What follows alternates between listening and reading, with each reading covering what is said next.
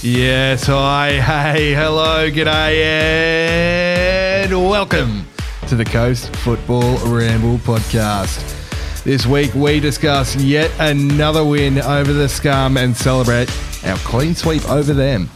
We catch up with Mariners CEO Sean Millercamp. We look ahead to a massive elimination final against Adelaide, and of course we answer your questions. I'm Pete, and I'm joined by Luke, Josh, and Amaro. How are we, fellas? He's got him. He's got him before it started. That ruined me. Good old Sean McAuliffe. Oh, he's going to be mad as hell when he hears that. Oh, very, very good. Absolute Ladies and muppet. gentlemen, let's get it out of the way very early. It is that time. It is yet another winning pod, baby. That was pretty good. All right. It's been a big week. 5 wins in a row. How good going into the finals? Been a big week. Not bad.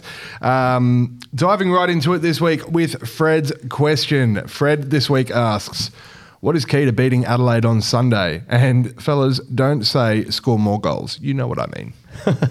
Score more goals. Score more goals. Us have more goals than them. I believe the laws of the game state that if you finish the game with more goals than the opposition scores, then you win. Question so I answered. would say that is the key to beating Adelaide on Sounds Sunday. legit. There's also a Checks clause out. that if Kurt Ames is referee, Oof. that clause actually doesn't count. If I'd you say- score more goals, I you don't still know. lose. Who would you take this weekend, Kurt Ames or Sean Evans? Oh, Uphill. Gun to your head, like honestly, if you had to choose one of them. I'd take the gun. yeah, the gun. Give me the gun. Silence was a stern reply. Give me the gun right now. I think I'm taking Ames, to be Smith honest. and Wesson. Oh, yeah, it's tough. I would probably take Ames So would I. I'm right taking now, Ames. given Mr. Evans's performance against us, and then since then there still has been a few dodgy performances since the incident in Melbourne. So Let's not get bogged down Yeah. too much in this. Let's have a look at Fred's question, of course. well, two form teams with the comp. Both coming in 5 in a row. Both won 5 in a row. Yeah. Both have beaten good teams. They're kind of similar to us in a way that they've got some good kids and they've got some good older, more experienced heads. It's got all the makings for a pretty exciting game, to be honest. So it should be fun and definitely will not be easy. And we're very close in terms of overall results across the whole season too. We only ended up 1 point behind them. Thanks to Western for not doing us a favour. Good for nothing. We've scored. yeah. They had We've- 12 players. We've scored not too many more goals than them. We have scored 11 more than them. 11 all. 11. Yeah, that's It's decent. that's all right. Yeah. That's all right. Defensively similar. Yeah, results have been pretty similar. I think the points per game is pretty close. It's obviously, they've got a pretty good midfield in one day in SIS, and they've got some good sort of young kids up top in Yengi, and they got young Irakunda who can obviously come off the bench who broke our hearts last time. So there's a few danger spots there. And you've got Goodwin, who's probably a Johnny Warren favourite. So Yeah. he's had a really, really good season. So he's pretty key to shut him down. And they've started to get a bit clinical recently, haven't they? They were missing things and not quite gelling. And then all of a sudden, even in, was it last night?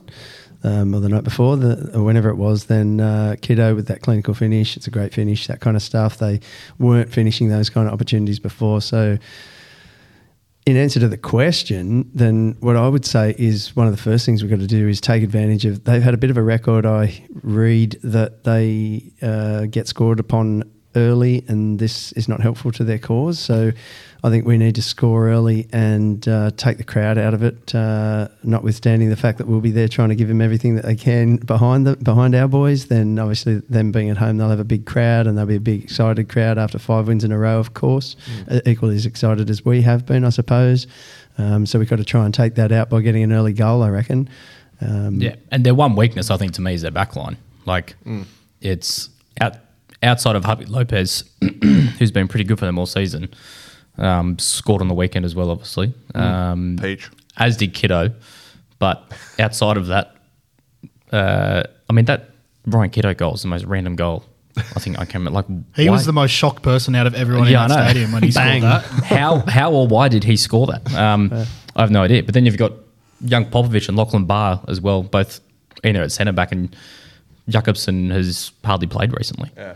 So if he sticks with that sort of same lineup, yes, they've been getting good results, but I think us, the way we've also been playing going forward, we can pose sort of a big threat to their backline with our speed. And with our experience with either Cummings, or it's looking likely it'll probably be Marco and Cumdog up top on the weekend. I think balls in behind, use our speed against their backline and experience against their backline, we should be okay. But it'll be a pretty good battle though in the midfield too. I think with one day in SIS against. Who's it going to be? Is it going to be Niz and Maxi, I assume? Is Niz going to come straight back in from injury? It's hard to tell after the performance against the Jets. I thought Max and Steely were really good in the midfield. They were. So Monty's got a bit of a headache too. I seem to remember last Adelaide away, Benny just absolutely monstered Kiddo. So anything similar like that, getting at him on the wings, would be, I think, our best way through to goal, and get Cumdog on the end of a couple of chances and hopefully you can put them away. Yeah. Hugely important, I think, is patience in this one. We saw last time out against them, yes, we beat them 3-0 in the end. Yes, they did play most of the game with 10 men, but we didn't score until, 77, 78? We were patient in that game, weren't we? Yeah.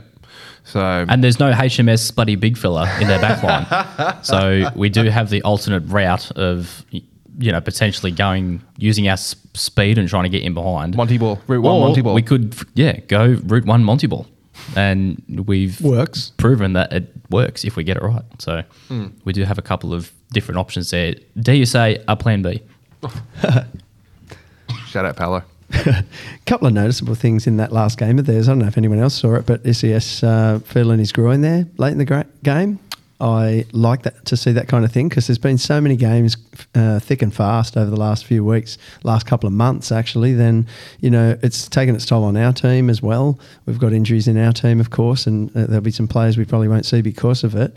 But I feel like we still have a pretty good structure of our team there, and still got some good options off the bench as well. So. If the likes of SAS have got any injuries there or niggles there, then here's our chance to find that out.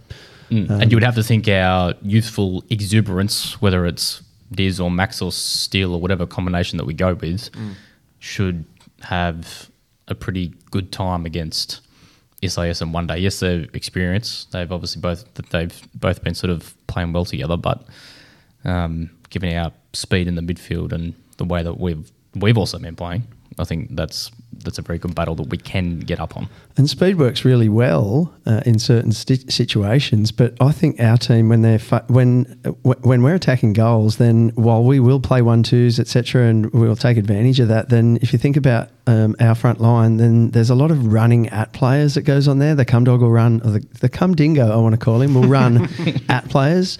Benny runs at players. Marco runs at players, Lewis runs at players, and so those young players who've got speed back there in their back line, then they'll be able to match us for speed, but will they be able to match us for good defence and smart defence and experience in those moments? I'm hoping that's where we can hurt them.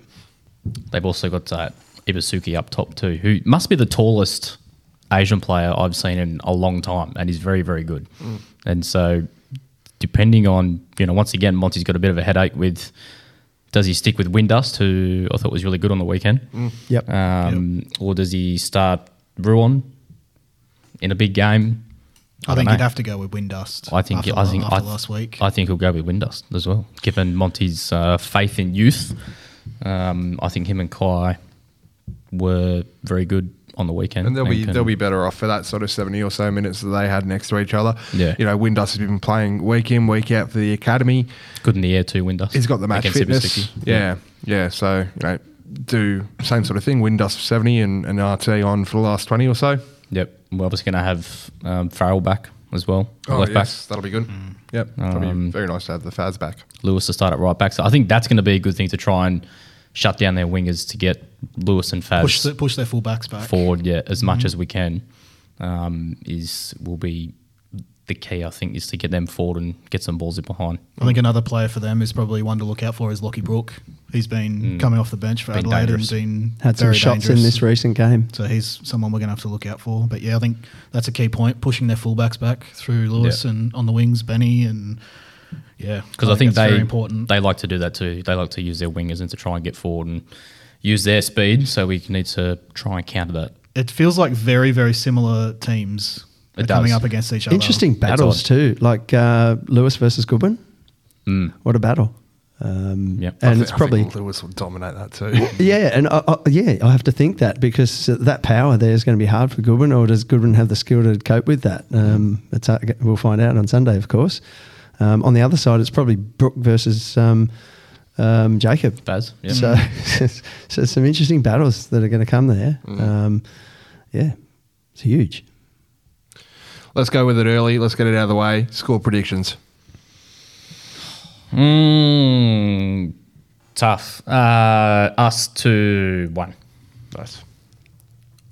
I'm going to go us 2-1 in extra time. Winner in extra time. Bonus footy. Bonus footy. Yeah, I hate to say it, but I think 2-1 is a thing. There'll be goals in this. I'm tempted to say 3-2, but because I think there'll be goals. I think that there's a lot of, there's been a lot of games and players to me, some games are stretching out a little bit, but then you've got to balance that off with the fact that there'll be a bit of tension around that night, of course, and so teams will come out a little bit cagey. Both teams will come out a little bit cagey. I'm not sure if we know how to play cagey, but anyway. But yes, I'm going to go 2-1 too. I'm right on that one as well. 2-1, baby. They're all us though. Yeah. Oh, yeah. It's Marco on the Cum Dog Show. Oh yeah. Benny with a couple of assists. You're listening to the Coast Football Ramble podcast. Look at this! Look at this! Look at it! Look at it! Look at look at look at look at look at Look at it, indeed. I miss Bessart, I just want to say. Something we're going to be looking at very soon is Luke's new hairstyle, courtesy of our 49th goal scored on the weekend in our 2-0 win over the Jets. Of course, a clean sweep of the F3 derbies this season. How good is that, fellas? FTS. Oh, absolutely FTS. FTS times 3. Yep. Let's recap the derby, of course. Goals to Jason the Cum Dingo and Benny and Kalolo, of course, sending the Coast Football Ramble into absolute bits. I got yelled at a lot when the second goal went in. Just want to say. Bit of chanting in the bay towards Luke. Yep. Yep. Oh, I can't wait to get this one done. I mean, it's all too easy, isn't it? First sort of 10 or 15 minutes felt a little bit like, to me, like the Jets were just trying to suck everything, all the energy out of this game. Yeah. A lot of side-to-side backwards movement, nothing really going anything vertical. Yeah. Well, they ended up having most of the ball. Yeah, they had a In lot the of the ball, end but they too, did so- 61%. nothing with it. Yeah. Shout they out did- to Palo. They did not much with it. Yeah. Very much a Palo ball performance. Yeah, like you said, Josh, 61% to 39%. But the shots on target were all pretty similar in the end. So when we had possession, we were obviously trying to be meaningful with it. And yeah, like you said, Pete, I think they were just, I don't know. Ocon ball. Yep, Ocon ball. It was a bit odd, but you can't stop the cum dog. Can't stop the Cum Dog, especially with a strike like that. Oh, my sensational. days. Peach and a half. I'm going home to watch it again. Every time I watch it, I like it more. And I just want to say too, I think somebody mentioned that, I won't say who the commentator was because I actually don't mind him, but when the Garang goal went in Newcastle, the commentary wasn't great. I thought it kind of ruined the moment. But this one, strangely enough, we had Simon Hill and Harper on our game. In the and stadium too. In the stadium. They weren't calling the Sydney victory game, which thank God, because when Cum Dogs scored the goal, just everything about it was good. The goal was good, the commentary was good, just the whole moment was good.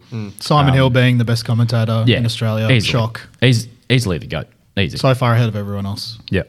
Did it beautifully. I'm sitting right here, mate. Jesus Christ. Sorry, best A-League commentator. You're the best NPL commentator, all right? But, I mean, what a goal. Almost no backlift, than the backlift that he did do. It was that quick. Yeah. It just caught everybody out. Can't get the ball out from his feet.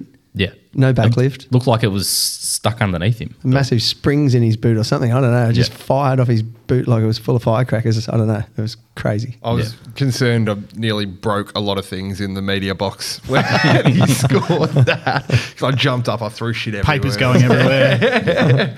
Pens as well, like flying into the window. It's like, oh. Big lol at the Jets in the lead up because they failed to clear their lines. Multiple times. I mean, Yeah. we were still yelling about the Lewis Miller nutmeg on Regan. Yeah. Like, if he decides not to retire, I think he should, just purely based off that, because that was incredible by Lewis, who's all of a sudden turned into a incredibly handy footballer who we are 100% going to miss. Yeah. But yeah, just the whole lead up to that goal is great, and then the very poor clearance by Warland. I don't know what he was trying to do. Just gives the ball straight to Maxi Ballard, I think it was, and then he finds a cum dog and he just makes space and does what he does. And it was very poor from the Jets. Obviously a great goal, but horrific defending, which listening to the commentary it was actually quite funny listening to Andy Harper. I think he said the words wet paper bag defending or something at one point. That's just exactly what it was the entire game. We could have had probably 3 or 4 by half time, but Yeah. They just never really got near clearing their lines in those moments. They were burned in every respect from the beginning, from the time that Lewis put that one, nutted Regan. After that, size turn and shot could have been a goal itself. Poor, really, effort considering there was a deflection and it was fairly soft by the time it got there. The keeper put it in a place that seemed fairly poor, but still they had the opportunity to clear their lines. Could have put that into the stands, but instead Warland kicks it to us and they must have thought that there was nothing on because the Cumdingo, had only made himself a quarter of a yard of space, surely. And did what you've got to do in that situation if you're that good. And that is just super quality. That is quality we haven't seen in the A-League for a while. Cap the cum goal. dog. Cap the cum dog. Oh, Arnie was in attendance to see that goal. I did actually get a couple of messages after the game saying that was a very un-A-League like goal, sort of. I know. I was watching it again this afternoon and I had a mate dropping in at my place and I actually froze it just before that because I knew he was about to turn up and I was like, mate, this is why you need to be coming to the Mariners games with me because check this out because this is what the A-League is about for Mariners fans right now. And whoa. What is that? I feel like I know what the answer is that we're going to say, but should he actually be picked for the Socceroos? Yes. Like, Better than Fornaroli, surely. what are we going to do come these qualifiers? Is it going to be, the cum dog and McLaren up top Why not? based on form? I mean, I can see that working. Like, I don't particularly like the bloody tap-in merchant who's won The golden boot again. 3 golden boots in a row somehow. But how do you argue with the goals and the involvements and all that sort of stuff? I think for me, it's also the variety there. Let's go with Mitch Duke. Bum bum. Christ. Oh, I love Juki or whatever, but no. There's that variety there. The left foot. There's just a sort of a style that the Cumdingo has that just isn't. It's not a norm. It sort of comes out of the blue. It's like Benny and some of his shots. He and makes also things happen. Yeah, And he also gets other players involved too, I feel like. He does, and we mentioned that a couple of pods ago when actually after the last derby where, he's got really good back-to-goal play. I'm not sure that I could say that McLaren is as good at that as he is, and as well as that, though, he can run out a player, he can make a yard of space, he can finish like that, and he's shown just how dangerous he is and how worrying he would be for defenders. So that variety of those types of strikers working together, to me, I don't know how it could be refused. I don't see what the other answer is. Completely different dynamic to any other Australian striker that we have available in Socceroos. Agree. So, yep. And 100% he's got to be picked. And I don't know if we've seen much of his involvement around set pieces and things, but I was listening to the commentary talking about how Melbourne City's scoring a lot of set pieces but not really going well in open play. And I don't really think that Lecky and Naboo have been that strong, to be honest. And so McLaren's mostly been living off, scrappy tap-ins from set pieces. Whereas, again, Cumdingo is going to provide that sort of variation again. That Actual service. Exactly. I just feel like, yep. How can you not do it? Going from a very un-A-League goal to a very A-League-esque goal. Michael Weir, of course, belting his clearance directly into the on-rushing Benny and Kololo. What's the gun into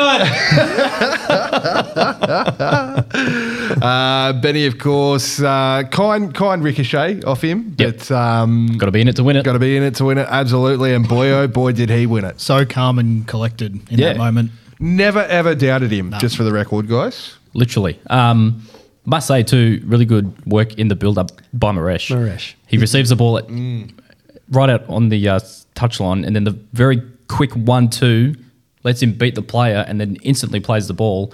And, you know, you could argue that the ball's maybe slightly too heavy, but then you could also argue that maybe it's a perfect ball because it puts the goalkeeper in sort of two no minds man's land. with sort of what to do. And then Benny's got the speed and the whereabouts to make the run and to get there as quick as what he did, and works out well. And, you know, like I said, you've got to be in it to win it, and he was. So happy for Benny again. Happy for my man. This was, again, after another sort of sustained period where the Jets had all the ball, just shitty sideways Should have passing. scored early in the second half. That Mikkel Tadze chance. Mikkel Tadze was offside. Oh, was he? The flag was up straight away. I don't think he was offside. It was Oh, the player the before player in the that. lead-up, And yeah. he Yeah. was The offside. flag was for up what- straight away. Yule, it must have been, Yeah, on yeah. the wing, who was offside. So it wouldn't have didn't get counted talked about. regardless. But, I mean, that should have been a wake-up call for us. But they didn't threaten again after that.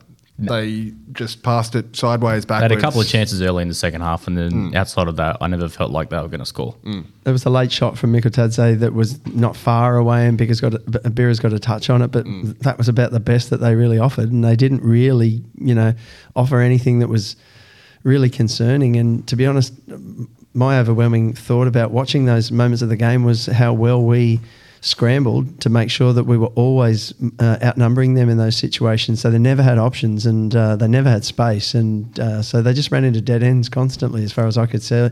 So they either lost the ball and we turned them over, or else they went backwards and across and back across the other way. And so there was a lot of passes and a lot of possession and all that stuff, but it was all nothing stuff. And I think it frustrated them a bit because there were a few bits and pieces of some of the spite that was in the previous derby, not like that Didn't previous quite derby. boil over, did it? But it No. was a little bit of... It kind of threatened a couple of times. We saw Maxi's dropping the shoulder. the drop and of the shoulder charge. I love Maxi for that.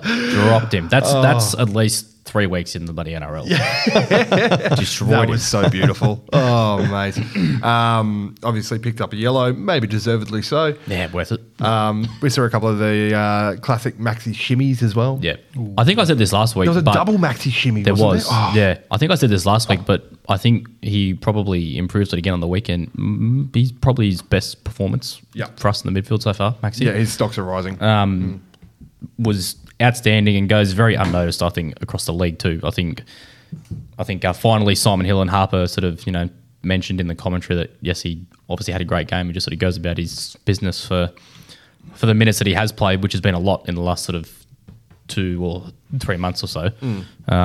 So, yeah, I thought he was really good. Him and Steele, who I thought was really good, come in and started his first game in a long time. And I've never been too sure on the combination of them sort of both in the midfield because they're both quite similar. Yeah. But, neither of them really have that creativity spark as to what Niz does, but it worked on the weekend. So I think you probably saw a little bit more of creativity from Maxi. for Maxi, yeah. On the weekend, he's more eager to get things forward, more willing. And he can do it. Yeah.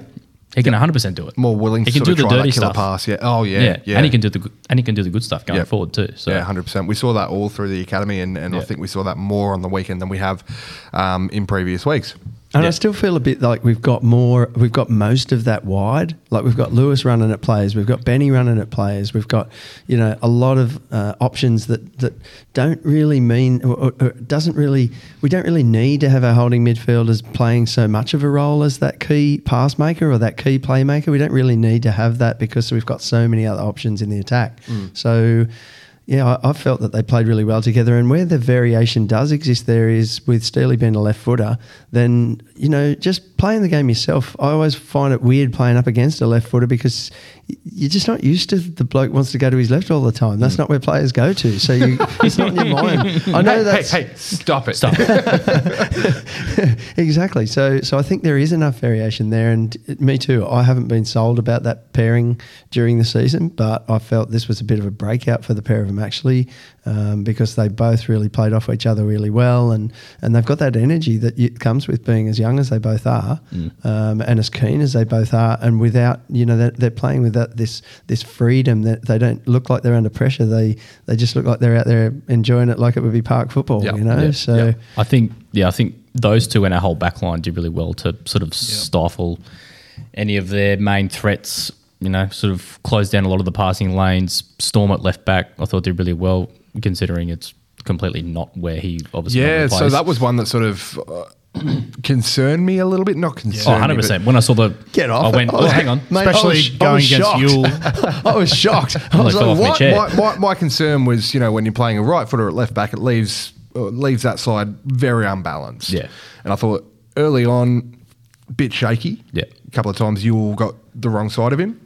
Yeah, and Yule's a tricky customer. Absolutely. as well. But I feel on the whole, really good Did well. performance. Yeah. Yeah, and A couple Yule, of really good last I'm eating my humble pie every week with him, and I'm more than happy to admit good, it tastes because good, yeah. for the most part he's been great. and I wonder whether there was a little coaching masterstroke in there as well, because for me, you'll never learn that Stormy was going to come back on the inside every single time. So every single time he got the ball, came back on the inside, and Yule kept getting burned every single time. Yeah. And so it was sort of like, didn't Monty sort of see that in the videos and know that was going to be a thing for Yule, and put Stormy there for that? Because I thought he had a fantastic game, and you're right. Early on there was a bit of shakiness. Mikkel Tadze hit the post before we'd even put our beers down, and it came from that side. And Yule, he's a tricky customer, as you said, but fantastic effort from Storm, to be honest. Shout out to the whole back line, 4 clean sheets in the last 5 games, and we finished with the equal most clean sheets in the league, so that's a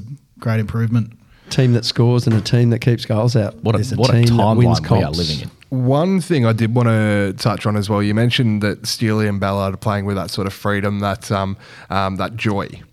Towards the tail end of the game, I think it was this game, Steely in the corner, 88. Oh, the Western minute. game it was. Oh, was it? Like the bugger Western it. game in like the 93rd minute or something. He's in the corner trying That's to right, waste it was the Western game, waste some yes. time with Lewis. Yep. And as he's about to take the short corner, he just laughs at It's just Lewis for chuckling. some reason. Yeah, Like he they're just having a joke says between something them. to Lewis and then just laughs. I'm like, How good's this, mate? Steele's such a crazy. goober. He's just like a goofy goober who's very good at bloody. I love him.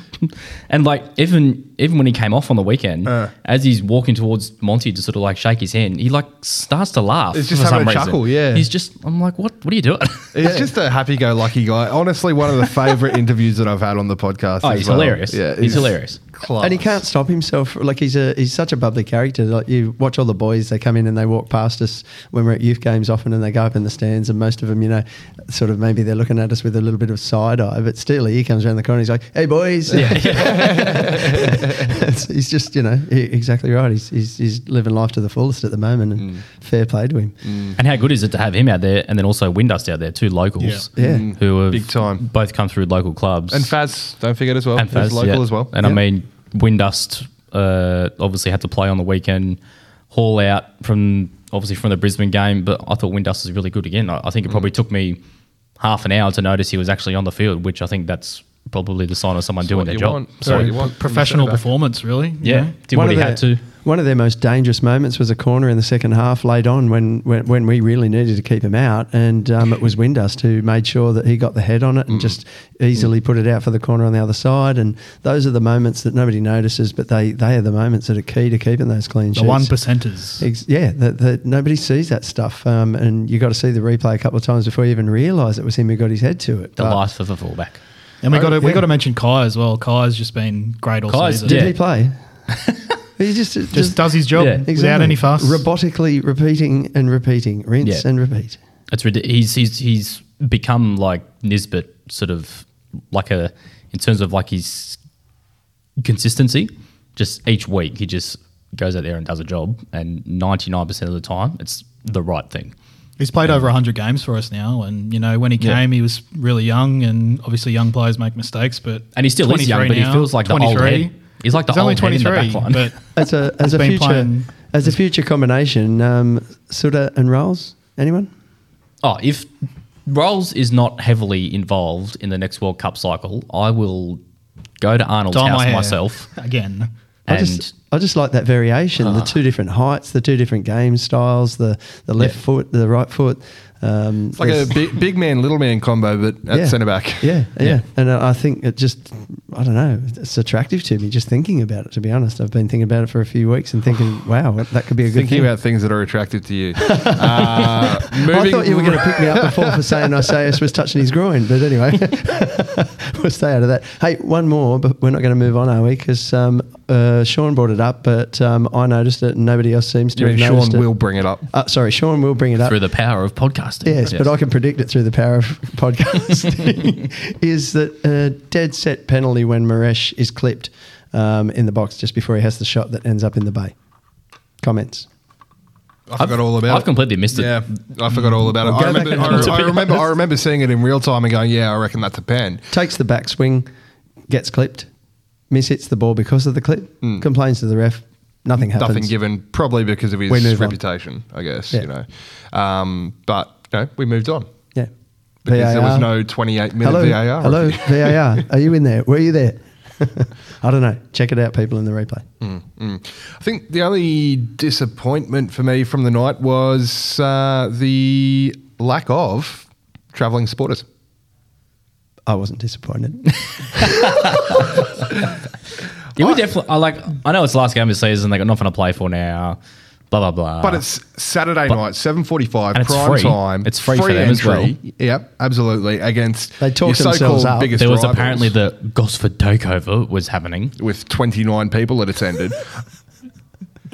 That included someone their someone mums. sent me a photo as they were driving past Hotel Gossip, which, in fairness, they normally pack it out. Yeah, There was 3 people sitting outside waiting for the march to start. sounds about right. I don't think they even did a march to the stadium in the end. Yeah. Or no, they did, but there was like 30 people. Or We something 100% like that. took more. Like, 100%. They had a flare we outside the work actually. cover office. We did. already. So I think their turnout up here was like 600 or something like that. We doubled it. Yeah, We took 1,200 there. So. and we probably tripled the noise that they made. So where I sit at the stadium, I'm directly across from where the squadron would be, pretty much.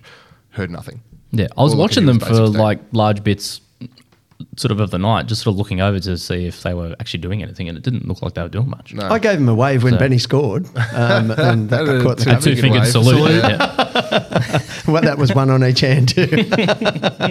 I really, honestly, I thought they would have bought better numbers. But, huge shout out to the Coast. Over 11,700 there, of course, on the night. I think 11,703 was the final result. Thank you all. Huge, absolutely massive, and huge shout out to everyone that was in Base 16 as well for making some noise and getting around it. And what about after the game, the merger of the The family photo. So that with was Base a 16? very, very last minute decision that we made at the time during the fireworks, actually, where we said we're gonna do it in Base 16. So. Good call. Yeah, There I was think a few that firsts going on. Great call from the club.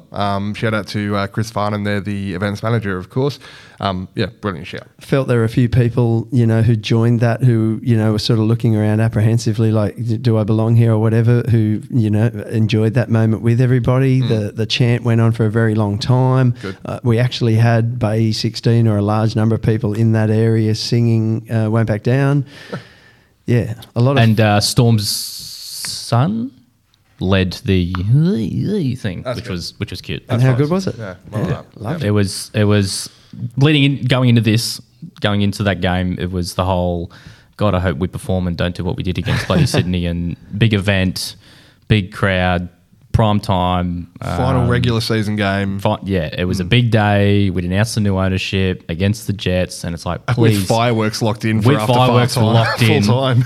like imagine if we got smacked and then it's like, oh, here's some fireworks. It'd be horrible. I was so worried about that haze. So I'm just really happy that we got the job done. We did it really professionally. We did it in the end, I think, with relative ease. Ease, yeah. There's nothing to worry about. Yeah, and it was such a good night. So, But the off-field stuff, we did that really well as well, actually. Now that you remind me, the fireworks went off at a time when it wasn't like, oh, here's an announcement from the ground announcer. Sorry, ground announcer. We're going to have some fireworks. All of a sudden, the just got lights straight into it. went a bit The dim. lights just went off. after. There was an announcement. What are you talking about? We knew there was going to be, but bang, the fireworks went off, and we weren't quite expecting that was happening. The lights went down. There's just a few things that we're doing. Love being able to control the lights from that box too. Is that what you do?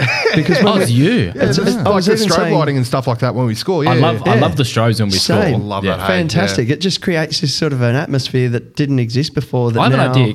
Can we play in the dark with like a glow in the dark ball? When when we those make a new lights went league and down do that? and we just had the awning lights on there, I was like, this is like It's I love cool. this. There's like this real sort of sense of romanticism, I guess. I don't know, maybe.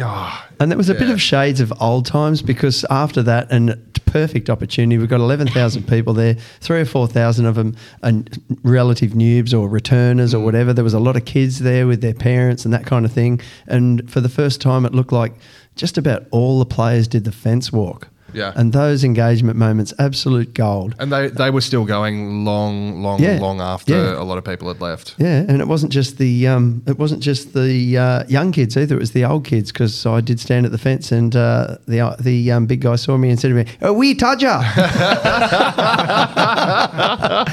And you were just like, oh, it's cold. I think he was enjoying calling me a.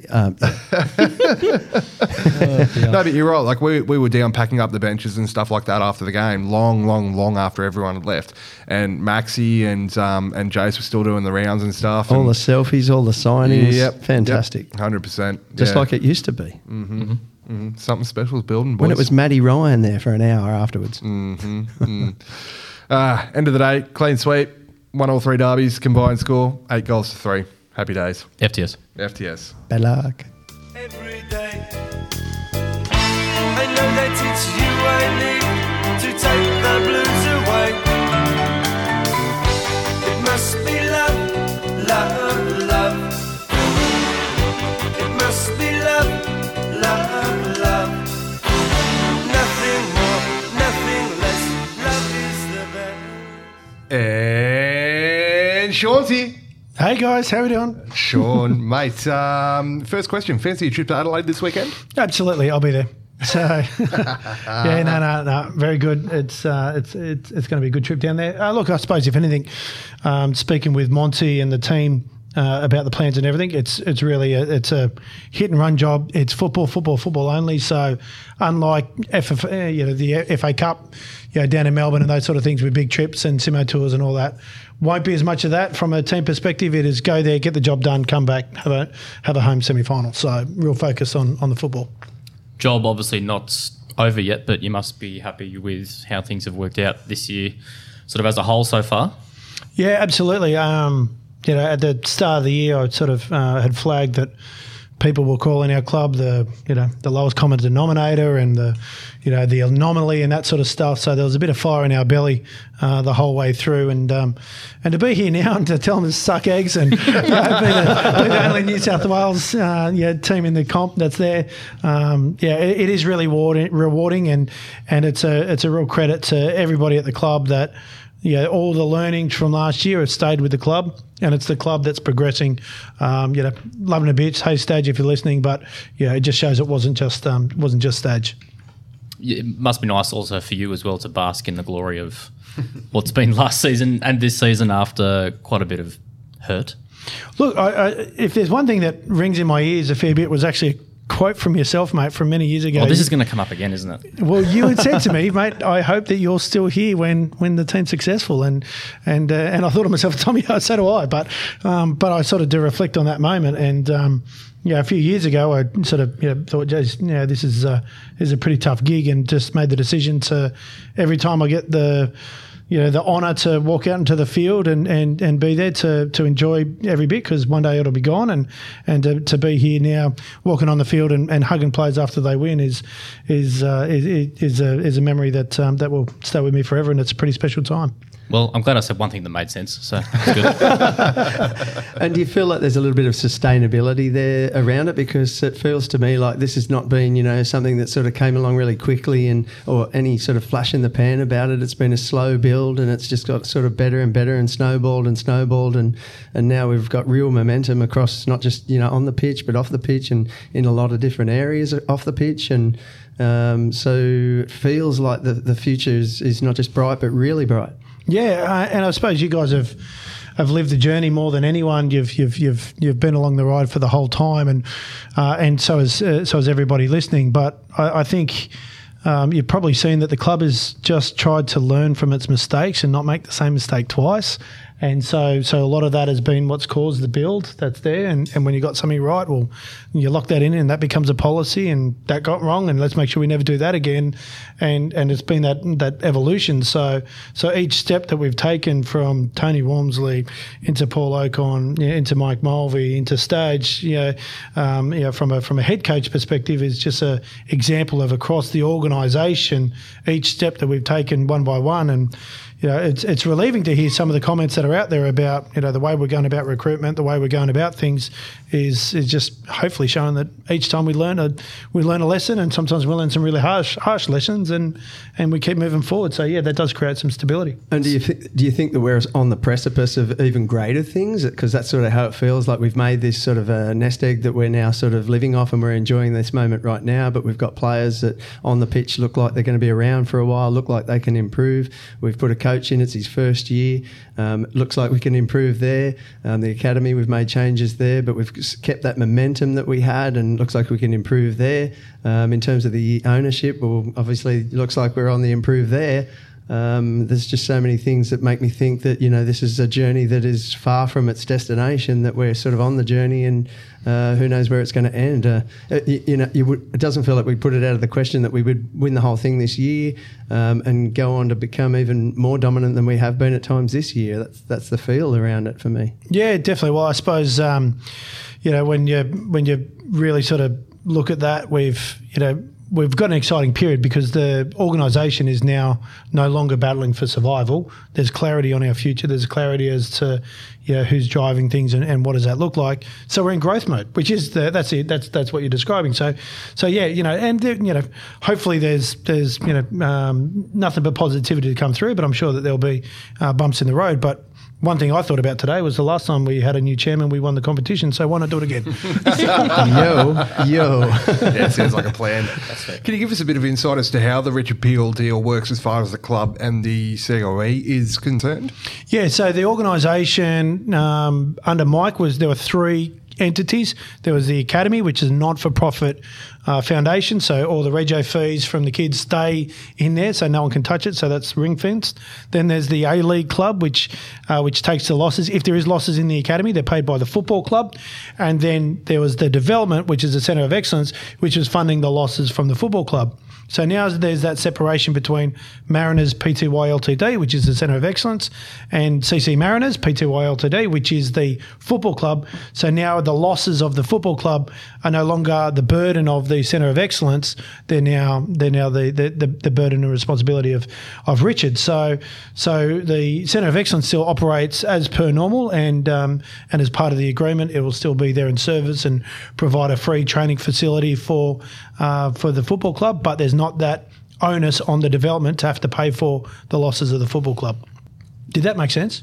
Because yes. I live in that space, so I don't know if that actually Makes sense communicates well. Yeah. So how does that work now, I guess, moving ahead with the Centre of Excellence and hopefully being able to actually get the development all done? Yeah, well, it's really it is still there. It's still moving. There's still DAs in progress for the hotel. There's still applications for service stations and roads to come in. That's all still happening. It's probably I don't know how to describe it. Really, I suppose nothing's really changed. It's still, development's a property development it's a slow game. Yep. That takes time. So it doesn't have to have the immediacy of a football club. So I guess will sort of yourself and Richard still be in dialogue with Mike if it's we need an extra room or something down there at the gym, or is that how that sort of would work? We would need to go to Mike and say, hey, we sort of need the money for this, or would that sort of all come from Richard? So the property and everything is all still Mike's, still under that. But I'm still the main person that deals with Mike on that. So yeah, that still sort of comes under sort of a bit of a. Yeah, the football club's going to pay for mowing the grass and the groundsman and the servicing and all that, and so whether it's my service or the groundsman service or the pylon signage you see at the front, that's all provided to the football club in return for the tenancy that's on there. So I suppose if something like we're looking at, we want to put up a fence. There's a little fence that we're going to put up as an example.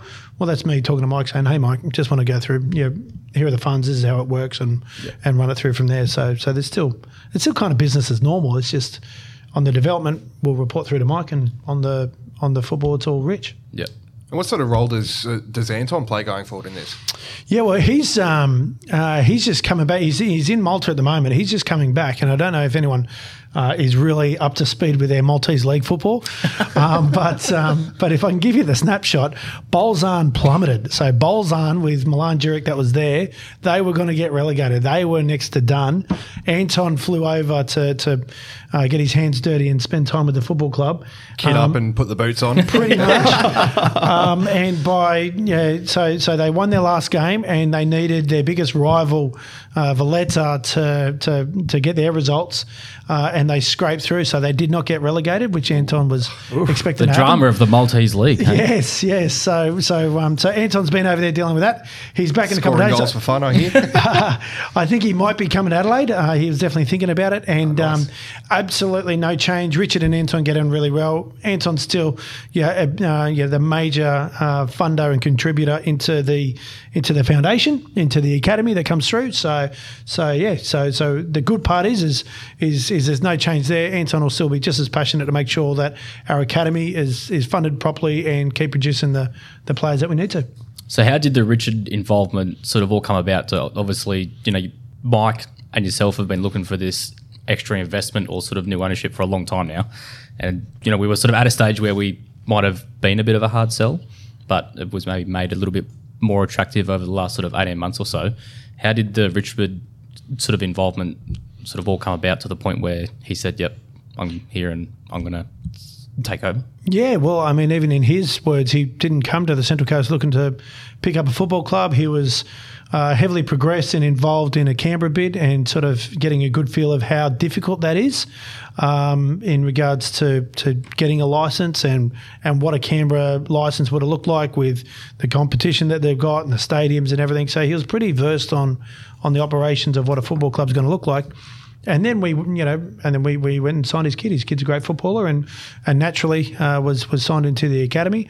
I do believe that was Monty that came through in the first identification of young Toby. I could be wrong, and I do think Evan Laurie was part of that sort of scouting network that came through, and definitely Andy Bennell was part of that as well. But Toby came in, and then Richard was on the ground here for a while, sort of looking around, going, this is pretty good here. This is a good football community. This is a good football environment. This is a good club. They're good people, and that's how it sort of started and grew from there. So, I suppose that's my perspective on how it evolved. I sort of got up with Rich and off it went.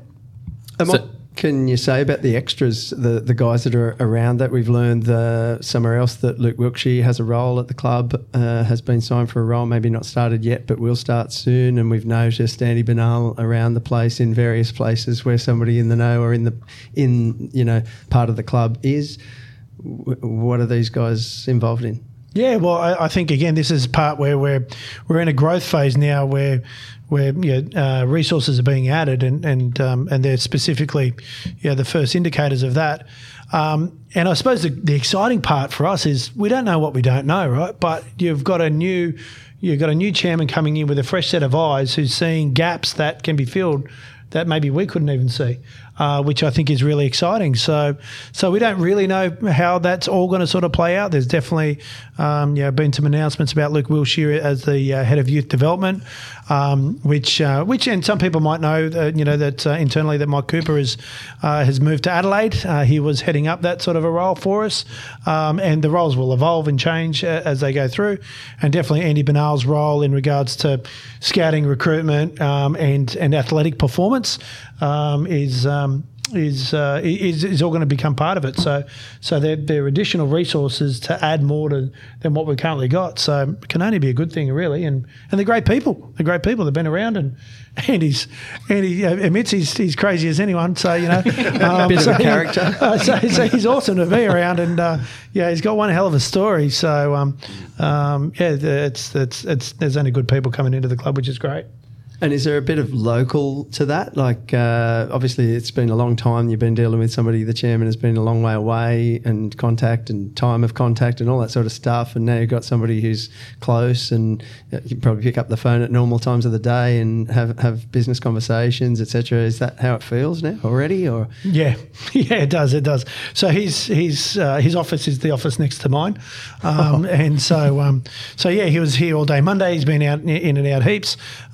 He's back in Canberra at the moment, but it's great. It's so good just being able to it's almost been 3 years since I've seen Mike, and I don't have to call Richard at 12 past midnight to have a conversation. So it is nice to cram all that in, and it's going to be a new way of operating, which is really cool. I'm really excited about it.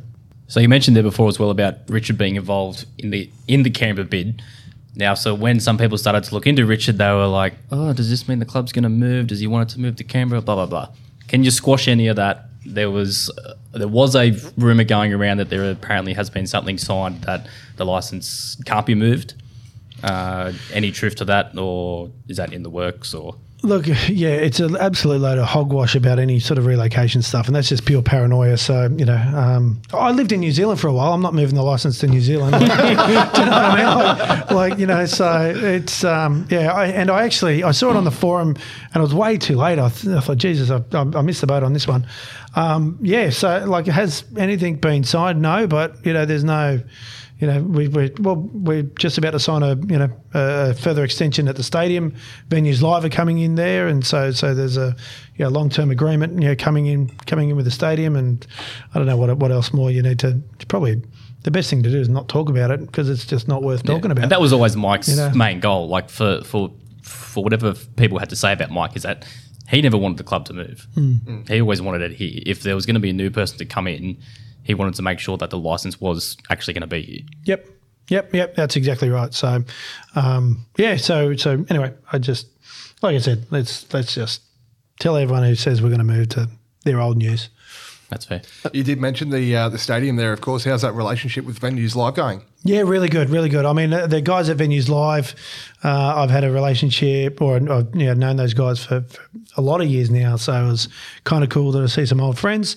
They're coming in 1 July. It's we've got one of the biggest stadium operators in the country, and I said to them straight away, I'm seeing all these other football clubs playing all these international clubs, and now that you're here, I want a piece of the pie, right? So and do a bit of that. But that's when you see those games that are, Celtic and all that coming over. It's generally not the football clubs that are driving that. It's the stadiums that actually bring that content in. So we've got a stadium provider who's at that level who can really bring it. Good news is that they've to my knowledge they're bringing on a majority of the staff. I wouldn't know exactly all the details there, but I know that that a lot of them are staying on. So there's locals still in there, so it's not like anyone's looking to lose their job. So there's a good amount of experience that's there. And again, it's growth. It's more resource that comes through. I already told them that our pitch has got to be dealt better than Bank West sort of thing, which was not hard though, is it? No, not at all. So, but we've got an agreement with them that will financially be much better for us, and commercially means that when the stadium wins, we win. So that's the real goal. So when there are other events that are there, it's going to benefit the Mariners, and that's I think the biggest exciting part out of all this. So yeah, that relationship is more than just us being a hire of the venue. It's about us being the anchor tenant of the venue. So the better the venue goes, the better the anchor tenant goes. That's the exciting part for us. I can only assume last season and also probably this season is that we may have lost quite a bit of money at home games, given, you know, obviously crowds haven't been that good. It's, you know, obviously the weekend was really good, but there's a lot of freebies involved in that. Is obviously the hope that that's going to improve with the deal agreement, that, you know, we hopefully won't be bleeding as much as maybe sort of what we have. Yeah, it's definitely been a tough couple of years, and you know, no crowds and all that has been. It's hard to even comprehend. And it's across the league too. It's not only just us. Yeah, that's right. If anything, I think the average drop, we're one of the least average drops, if that makes sense. So I think as the league's plummeted, we've fallen the slowest. And yeah, but the great thing is there was 11,000 people, almost 12,000 people that came. And they all gave us their data, so we know who to call. Did you win your own box? No, I don't. So they still count the numbers, and I know I got beaten by multiple people. So nice, well done, you bastards.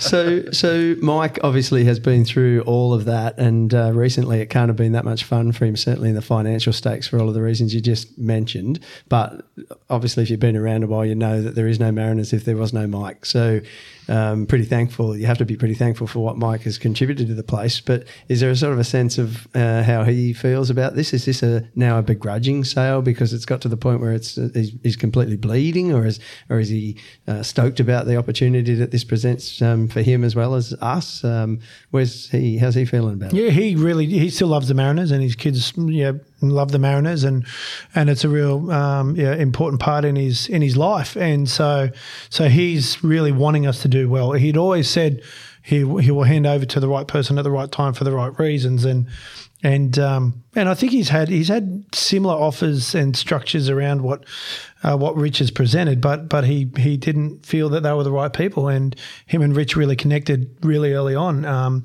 in the negotiations, and then I think because they're both Leeds fans, I think there's it's I don't know, so there's an affinity there between them. I think that's important moving forward.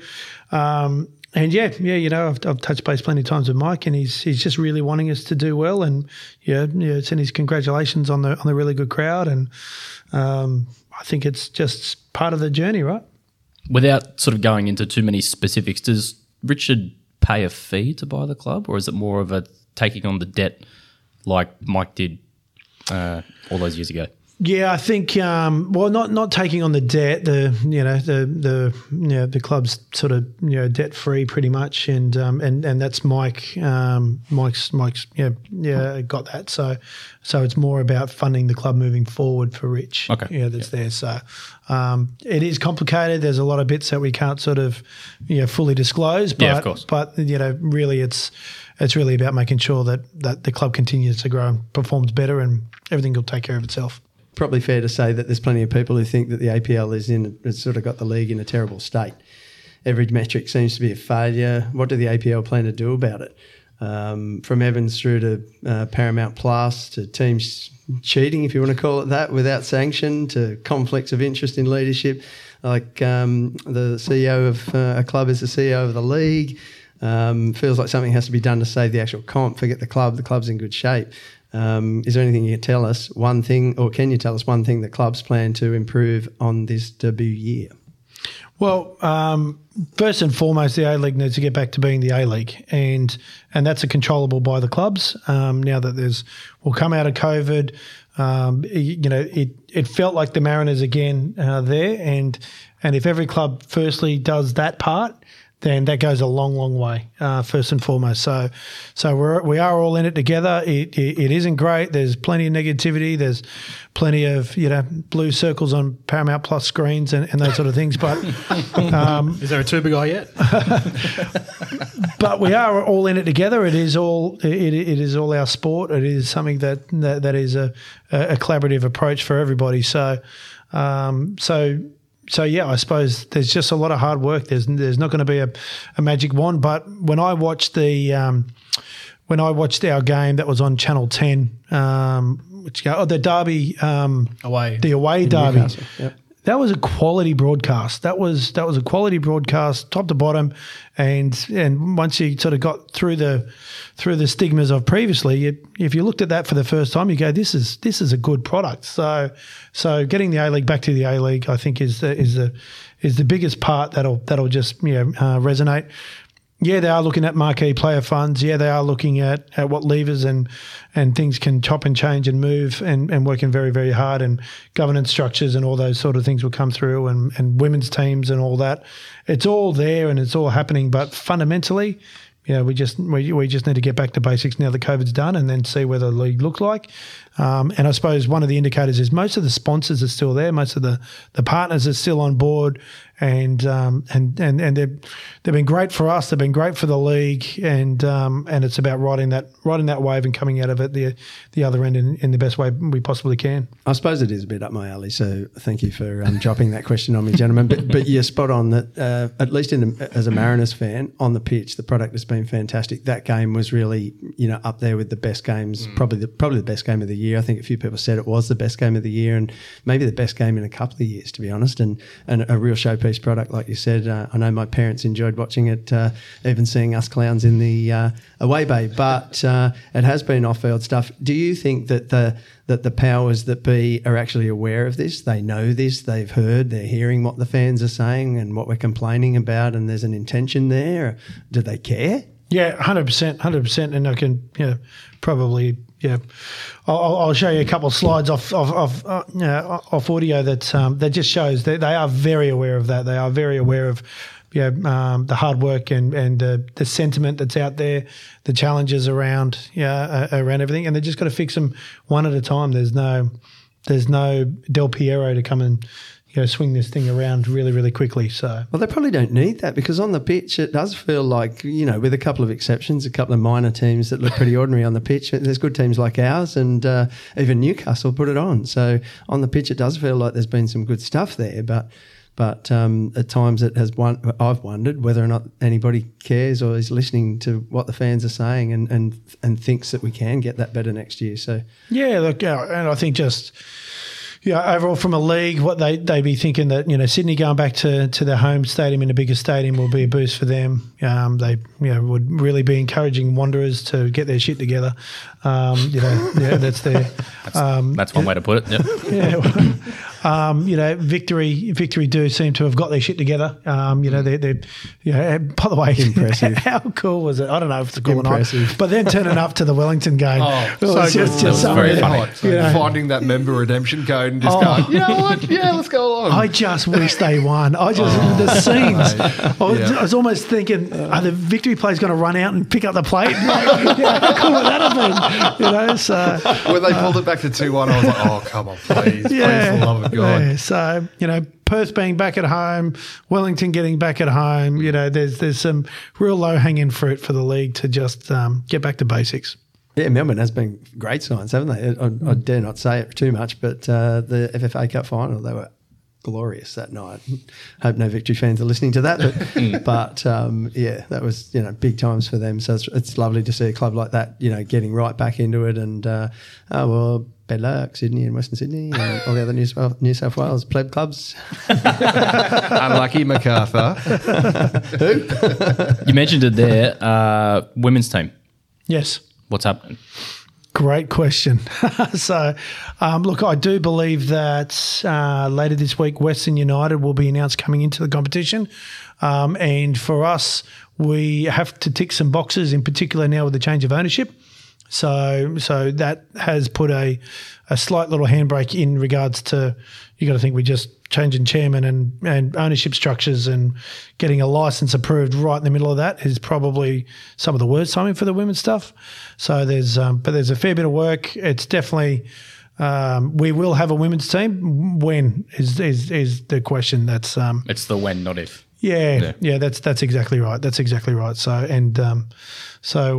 could be really, really soon, but there's just a bit of a grind and a bit of going through. And what we don't have and for any politician who's listening, and I don't think any of them are listening on this, but we don't have a training facility for the girls on the coast that provides parity. So what I don't want is I don't want to dump the women here at the Centre of Excellence and have that come at the detriment of the A-League team. It can't happen. It's got to be growth in new stuff. So there's plenty of money being handed around to plenty of fields and stuff at the moment. So if anyone wants to make a pledge to help our women get a facility, get off your ass and do it. That's fair.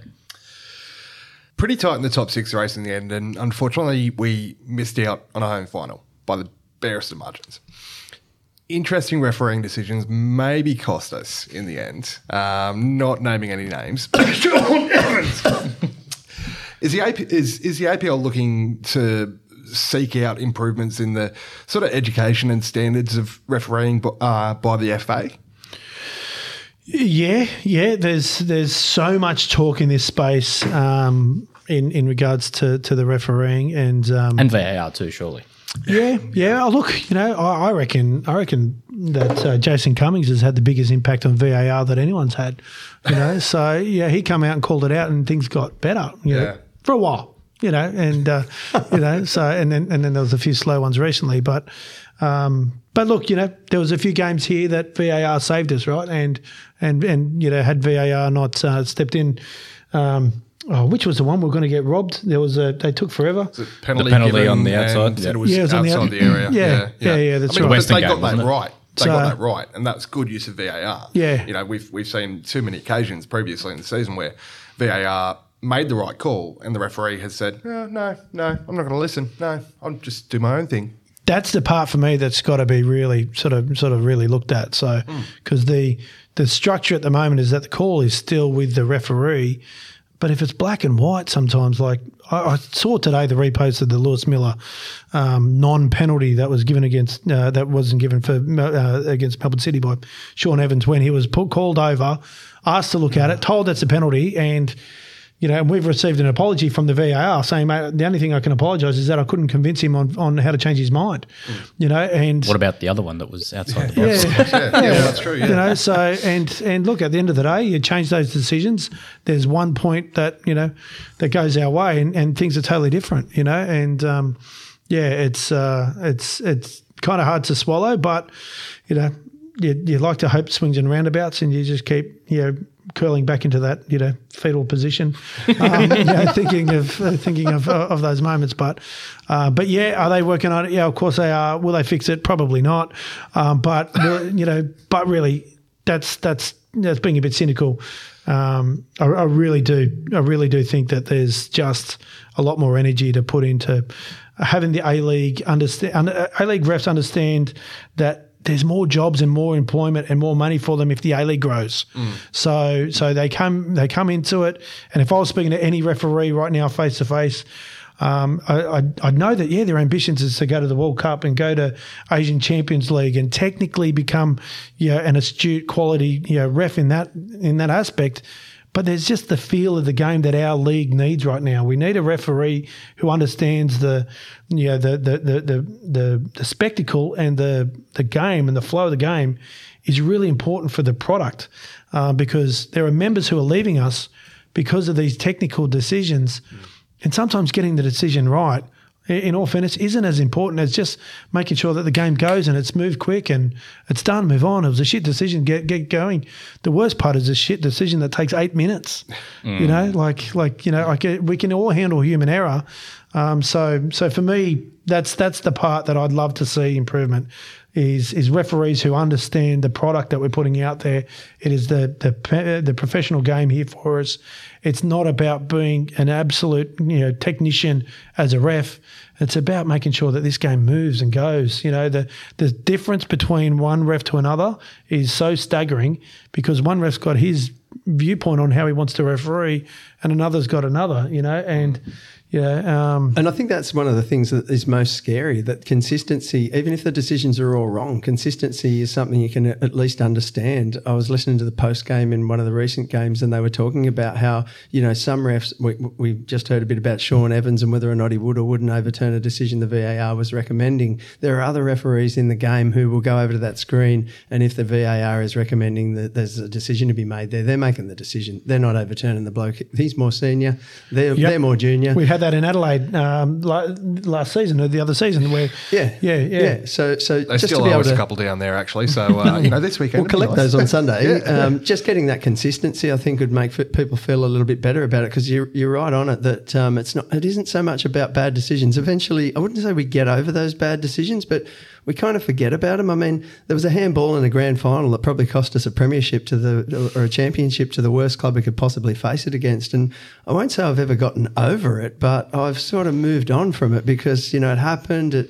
Now, though, we talk constantly about the VAR after every single game. And for me personally, the fabric of the game is some of that debate that happens over the water cooler on Mondays. That was it a pen? No, it wasn't a pen. Yes, it was a pen, etc. That goes on, that doesn't go on anymore because we're sort of almost brainwashed to say, well, it's been looked at by the VAR, so it must be right.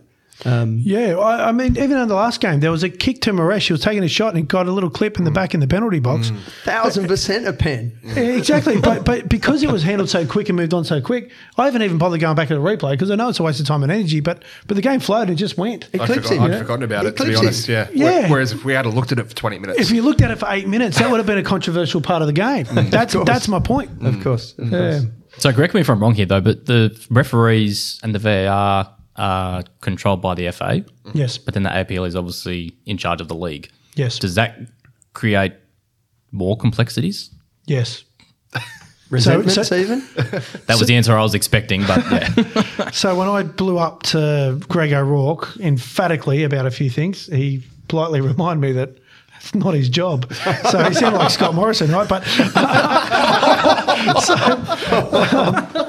but that was exactly it. That was and I did have to apologise. My language was a bit colourful. Deservedly. So then what does he do though? Then does he go to the FA and say, hey, you need to go and sort your referees out? And then sending they just screenshots to the FA, yeah. They just maybe come back and say, hey, well, it's not our league. What do you like? I don't. That doesn't sound very good to me. Well, I think you're probably scratching at some of the things that need to get cleaned up. Yeah. But that's not uncommon in football around the world either, this structure. No, that's right. And it's obviously a new relationship that maybe isn't where it needs to be. Yeah, there's some learnings there. I don't want to talk about VAR anymore. It didn't cost us the game, that clip, but it was a pen all day. Hey, a few things I noticed from the game on the weekend. Firstly, well done to the Yellow Army. You guys were friggin' brilliant. That was there, and the buzz around the stadium was great. But I did notice the "Who do you sing for?" chant sort of went up. And and it didn't kind of translate. This was something I noticed as well, sitting in my little box.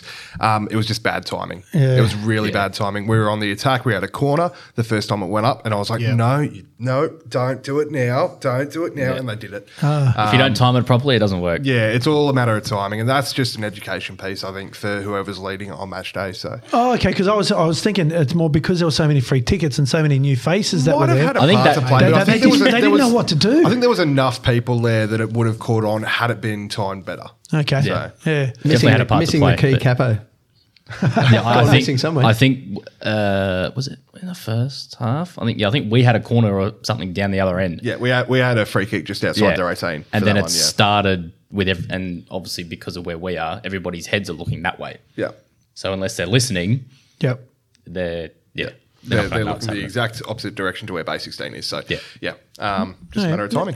Because I think because we had a record day in merchandise sales and the feedback from the merchandise guys is that everyone who was coming up was not wearing Mariners gear. I saw the merch tent on near the main gate for the first time in ages. And when I walked in, the bloody line was massive. That's right. So and then also what I noticed is there was in the family photo, there was a lot of variety of membership hats. So that wasn't just this year's one. There was a lot of ones from all the various years. So there's a feeling that there was a group of members that sort of came back, but then there was a lot of new faces, a real lot of new faces and new fans that were there, which for me is pretty exciting. That everyone's sort of saying, "Oh, get everyone back." It's not about getting everyone back; it's getting everyone new. Getting those lapsed fans back as well is pretty important. Yeah, There was also the race day deal as well, wasn't there? Yeah. We had 70 people take that up, so that was cool. a roaring success. Better than none. Just spot the people in the suits. Mind you, they said they had a sellout, and I drove past it, and it was half empty. So I don't know what happened there for them. Well, there was no Hatch v Horse, see, so not worth it. Yeah. Actually, did you hear the background on that a little bit? So about why you went so early? No. The frigging jockey turned up in a Jets jersey. Oh, that's right, yeah. Right? So as soon as the jockey turned up in the Jets jersey, we're like, oh, hang on, now we're actually Not having this. Trouble. so then Big Dan goes, yeah, go now. It went way too early. So Thank you, Dan. So whilst Hatchie's very fast, that's why he flogged him. We weren't going to lose to the frigging Jets. That's fair. So And I mean, we haven't at all this season. So No, it's true. yeah. Clean sweep. Clean sweep. Yeah. 4 from 4 now, apparently, with Hatchie there as well. So So obviously we had some big number members like yourself, over 100, and if there was others who beat you, then that's obviously accounted for some of the numbers. But do you think the members themselves were excited about this? Like I know I had about 10 or 12 codes that I got out, and how many of our members actually got codes out? you had 2,300 members, got 4,600 codes out there. So it was a big response from their members. So I haven't seen how many of those codes were redeemed and actually turned up. I haven't got all that data there, but yeah, pre-match we knew that 2,300 members got 4,600. But our Rusted On really wanted it. Good. Love that. Yeah, which is great. So, and I mean, it's great for me to say that I got 100, which I did, and I'm proud of. But my wife got none, my kids got none. Do you know what I mean? So in that, so I'm actually representing 5 members. Yeah, fair enough. In that. So it's not like I look at it and go, only 2 of those, 2,300 got 1 extra or 2 extra each. It was just sort of the way it sort of played out. So. I don't know how well it was taken up, but one of the things that I didn't really get the opportunity to take up, didn't really think about it enough, was that we opened the gates to members who didn't have tickets. So I've got a whole list of non-ticketed members, the grandchildren, children, etc., just because I can't give up a member that I've ever had in my life. And so all those cards could have come in the gate. So that's a promotion that, again, in the future, could be an exciting one without giving away 4,000 free tickets, so to speak, I suppose. So yeah, and look, it's a big shout out to Rich. Rich was the one who enabled this. We've thought about various models to throw open the gates, and history shows you throw open the gates, people actually don't turn up because it sort of devalues the product. But the way that it's done, so once you get over a certain very low threshold of free tickets, you got to start paying for every ticket that comes in, right? The Ticketek fees are all borne by the club. So this will actually be a pretty costly exercise that's done. But I think long term, Rich has made a very, very smart, astute call to get people in, to get the data, to see who we've got, and to do it this way was pretty cool. It was pretty cool. Really sort of crystallise it for a lot of members that might have lapsed in the past that are coming back about how much fun it is. Yeah, absolutely. So. And we performed. That's the most important. Because that was a heartbreaker in the Sydney one. We had a good crowd, and So. Oh, forget about that one. It doesn't matter. Clean sweep, Jets. Where did Sydney finish up? I don't look that far down anymore, so that's all right. They're too old now, anyway. Beautiful. Well, Have they got an academy? Sydney do. I don't know about MacArthur though. Sydney got an academy. It's 52 k's up the north. Sean, as always, thank you so much for your time, mate. It's been an absolute pleasure having you alongside us this week on The Ramble. Cheers, gents, and see you in Adelaide. Anyone going to Adelaide, let me know. Oh, yeah, I'll be there. Cool. I'll see you there. Can I just, before we let him out the door, there's a little bit of talk about, contracts and who did leave or who didn't leave, and, don't want to be controversial, but I do want to ask about one particular one that's got to mention. Any chance that you're staying around and signed for the long term, Sean? Oh, yeah. There you go. I don't know. On the spot, baby. so look, Surely you're first in line for an extension. Look, I suppose I just don't think about those stuff, and I just So I'll let my work prove for itself, and when it's time to go, it'll be time to go. So I just keep working hard and let that take care of itself. I don't know how to answer that. You've Got him. got him. I guess it just weren't sure if you're on like a fixed term contract or anything. No, like that, no, I'm not. No, so I have the sort of axe, hanging over my head, have the whole time, but haven't let that worry me, right? So that's just part of the gig. Proof's in the pudding. Pretty blunt axe now. Thanks again, mate. It's been an absolute pleasure. Cheers, guys. Thank you. Bye. Love you. We are the Coasters, the other army. No one rates us, but we don't care.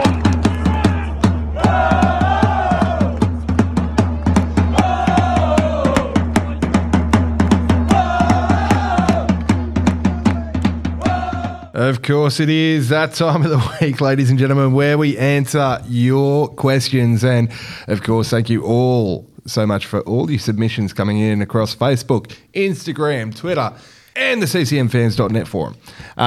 Kicking things off this week with Dave Bloom, who is back with a Would You Rather. Question for you guys, apparently. Would you rather smell Pete Pryor's armpits after a game of soccer fives or his breath when he wakes up in the morning? Ooh. I can tell you straight up now. I have been with you on a number of nights out, and I don't know if I want to see the aftermath. Yeah, bird morning cage breath? bottom springs to mind. So Yeah, I will take the Soccer Fives armpits. I think so too. Yep. That's a safe bet. I'd like to hear Lauren's answer about that one, but we'll just leave that there. Oh, dear, oh, dear. Cameron Oxley, do Melbourne City need to borrow some of our fans for their semi-final clash? Might start a business called Rent-A-Fans. Happy to go if City cover the costs. Talk about embarrassing when you're competing for the plate and the final match of the season as well. If it was us going for the plate, we would have had at least 8,000 there. What do you reckon? Yeah, It was pretty funny to see them get outnumbered. Yeah, by everything about fans. last night was just a bit gross, and I think it's just the whole Except for the victory fans being except there. for that, yeah. I think that's it's just the glorious. whole CFG City winning thing, and like, you know, I know the whole league's a franchise league and blah blah blah, but I don't know. There's just something bleh. really plastic Just- about them. I would rather a number of other clubs in the league win as opposed to them. It's just, I don't know. It just doesn't sit. I was that really, well with me. really hoping that VUC could win it. Oh yeah. Yeah. Yeah. Like last night anyway. Yeah. Just because the more that game went on, the more I was like, oh, I can't stand these fucks. Yeah, but it's and I mean it like it is a bit embarrassing, and this is why when people bring up the whole, you know, our small crowds and why you're in the league and all this sort of shit, and it's like, well, hang on, you've got a club who's backed by arguably some of the richest people in the world, who after how long have they been in the league for since they were 10 years or whatever, more, still haven't built like a solid 10,000 fan base, nowhere near that. No identity. And they can't even no- get close to that when they're going for the plate. They're back to back. Like, it's not a good look. And it's like, this is obviously going back a long way, but they've never had an identity, even when they were hard. No. It just never worked. And It then was the Melbourne team that wasn't victory. exactly, Pretty much. yeah. And then it was made worse when CFG came in, because that obviously put a lot of people off. When, you know, they come in, they, you know, there goes your logo, there goes your colours, there goes your history, essentially. And now you're basically a arm on the other side of the earth for an oil magnate or whatever. Like, it's just, yeah, everything about it's just gross. I feel for the fans who have, you know, stuck it out since the beginning with them, because, you know, there are some, and there's not many, okay, I accept that, but they are, you know, football fans, and they're hard football fans if they've lasted through that crap.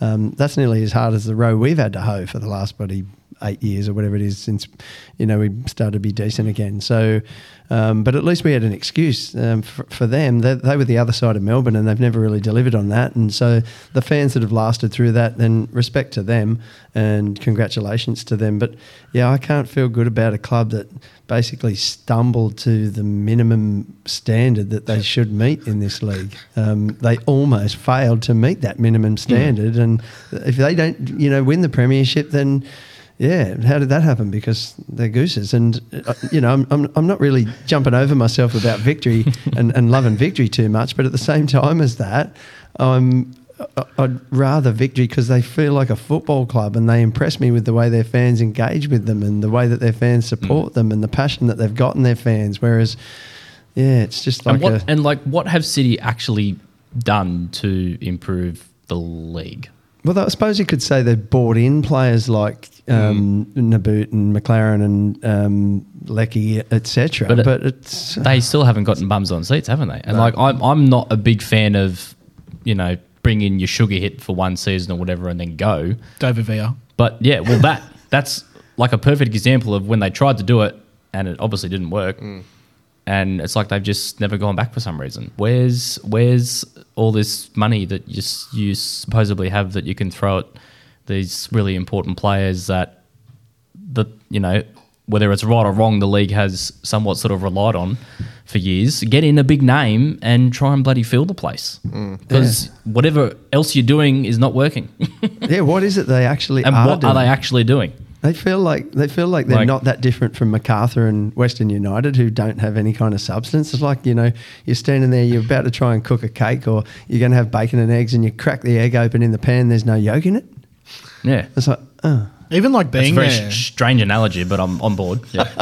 I think it's just this boring white stuff that is in all laying honesty, there in the pan. MacArthur and Western have less of an identity, I feel, than Oh, true. especially yes, Western. yes. But their excuse is they've existed for 5 seconds. And, Yeah, but Western have no fan base, no discernible playing style.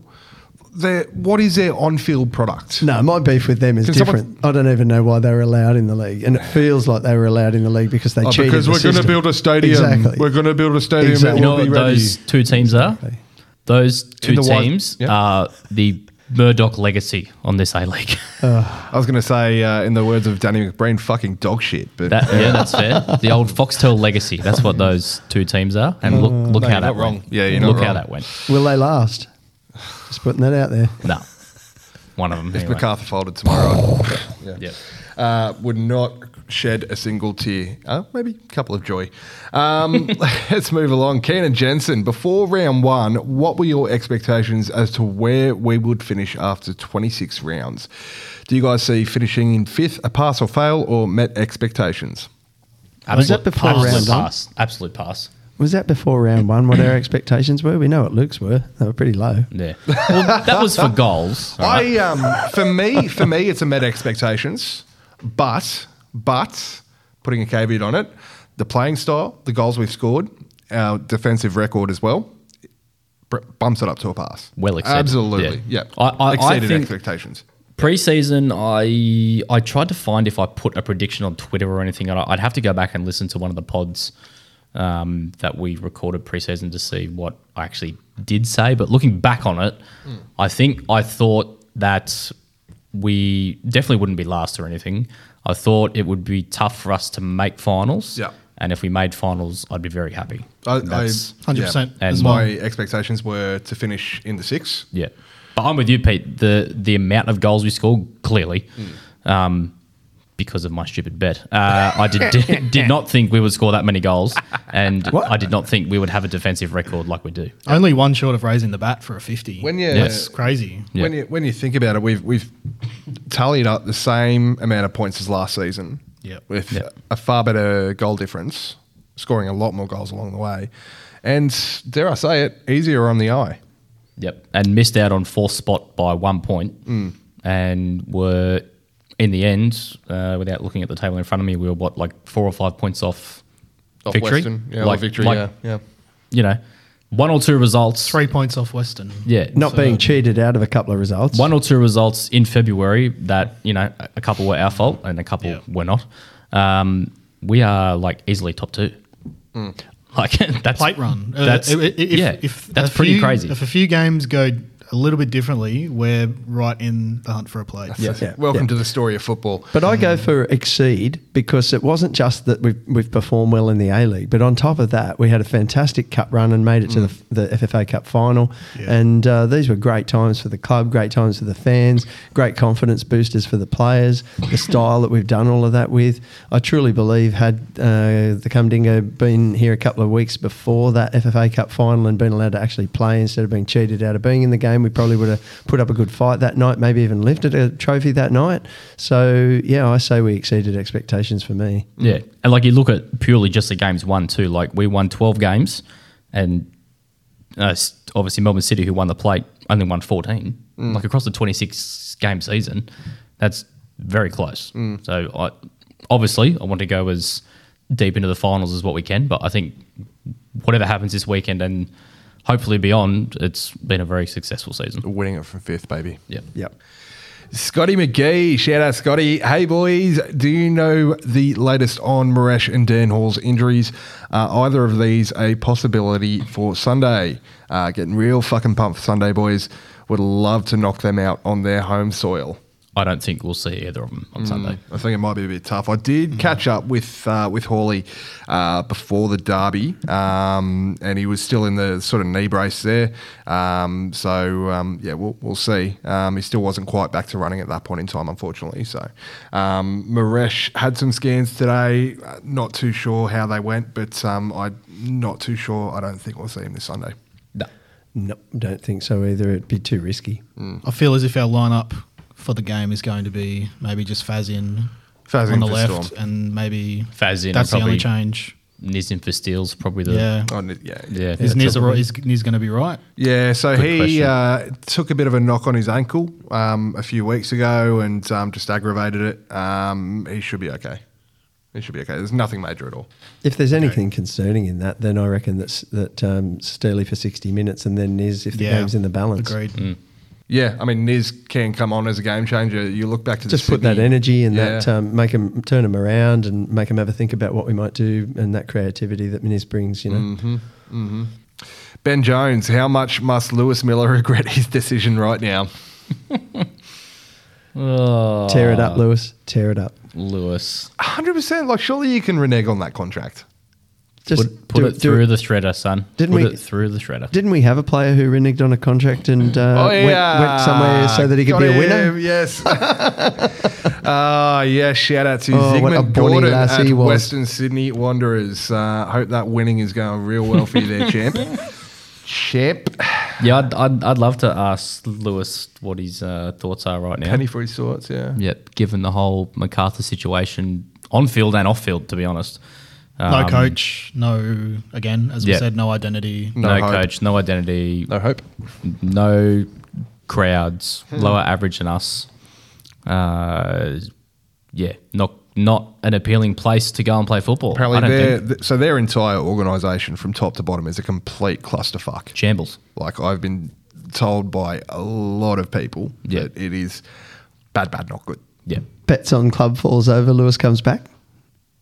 Ooh. maybe. Tasty. And I mean, Come on. and you know, Play people your say ace on about that, boys. And like, you know, people say about, well, you know, they've got a great deal with the stadium, like the whole bloody $1 a season thing, whatever. But you still have to open it. You still have to run it. Yep. You still need to hire the You got cops. the You need to hire the security, security. You gotta catering. open all the stalls and all that sort of shit. Grow grass on it. If you're getting 1,500 people to a game, you're not going anywhere with that. You're going well backwards. Oh, but So- we've got cowbells. Oh, Yeah, great. God, those things on the weekend. But yeah, I would not And be the- surprised if we don't see Lewis actually play for them and he ends up overseas. I'm betting on that. Over to the ccmfans.net forum, Sam Star wants to know what role Andy Bernal's going to have with the club moving forward. He's posting a lot of Mariners content on Instagram. I think Sean touched on that one there. I think so. This one's for you, Moz. He's your new mate. Head of athletic performance, I think it was, Not exactly, but and recruitment and scouting. I think as the dust settles and, in priority we get, whoever we can get to speak to about the sort of new era of things, then probably a good opportunity to get him on here. Absolutely, yeah, We'll perfect. find out from the horse's mouth. But definitely a part of the club, and Sean does touch on it, so have a listen. Ironbark, I'm hearing the Miller to MacArthur deal is real and was done way back when. True. But that there may be possibilities of overseas offers in the off-season. I swear we talked about this on the on the pod several weeks ago. And again, just now, in fact. If he did go overseas, does that mean MacArthur reap the rewards rather than us? Yes. Yes. Possibly keeps their club afloat. Yeah. Yeah. For another 3 home games at least. Yes. Well, I mean, I'm trying to work out if the rumours are true of them really being in some financial strife, how have they afforded to pay him? Are they banking 'Cause on the whole overseas move? Could be. Sort of thing. Well, that would was be a the legitimate- other rumor that I think we spoke about a few weeks ago on the pod was that he'd signed there, but they've already got an offer locked in for him to go overseas. So. Yeah, that could be a And legitimate. if so, yes, they take the profit. We would, I think, be eligible for the compulsory sort of training compensation that, like as just one a of our FIFA youth products. Yeah, one of the FIFA training comp. But yeah, I think that's about it. It's not much. Over to Twitter, where Eddie, once a Ram, always a Ram, of course. Eddie says, we've proved we are capable of finals, but what positions would you like to see strengthened next season to push for top 3? He also goes on to say, I feel Stens wasn't replaced and it cost us the experience we needed. It's all going to depend who we lose in the off-season, if anyone. Yeah, exactly. Yeah. Who comes in at right back for Lewis? Yeah, I think early on I felt like we didn't replace Stens, but towards the back end of the season I felt like it's worked out all right. Quite well. Yeah. Yeah. I think Maxi growing and, into it. Maxi and Steele have definitely stepped up. The combination of Niz and Maxi was working really well. We've spoken about it a few times, but early on in the season I think Ollie was good, but then kind of trailed off, and I think that's when the whole Stens not sort of being replaced thing started to show. But then when we changed up that combination to Niz or Maxi, or Niz and whoever else, or Maxi and Steely, like we saw on the weekend, I think we've proved that we don't really need Stens and that we've sort of replaced him. But in terms of next season, yeah, it's too early to tell, I think, until to see who we lose. Well, if rumours are to be true, we have lost Noah. But that was one tweet. So I Yeah, don't know we've how- seen something come I out. saw that, yeah. And I really hope this isn't true. Me Because too. apparently going to the Victory next season. Because we like Smithers as Yeah. well. I love Smithers, Smiggles. don't go. Sends us Top man. questions and might be the human sleeping pill, according to the cum dog. But rumor has it that he actually tuned in last week, heard that sledge from the cum dog, and has moved on. Well, Yeah. I wouldn't be surprised. Gave Tony Popovich a call. I mean, the cum dog spoke some shit about me. Can you sign me? He's called me a human sleeping pill. We love you, Smiggles. Please stay. Please stay. But really, I don't think that we need to. I look around and I think we've established a pipeline now, and that pipeline keeps delivering. I mean, if we, who? I'd say the bigger question is maybe who do we lose, as was just mentioned. Do Agree. we lose? Agree. Do But we that pipeline, I decide? still feel Do like there's some we- opportunities in the pipeline. Yeah. Like some of the players that we're talking about, have been talking about in the youth.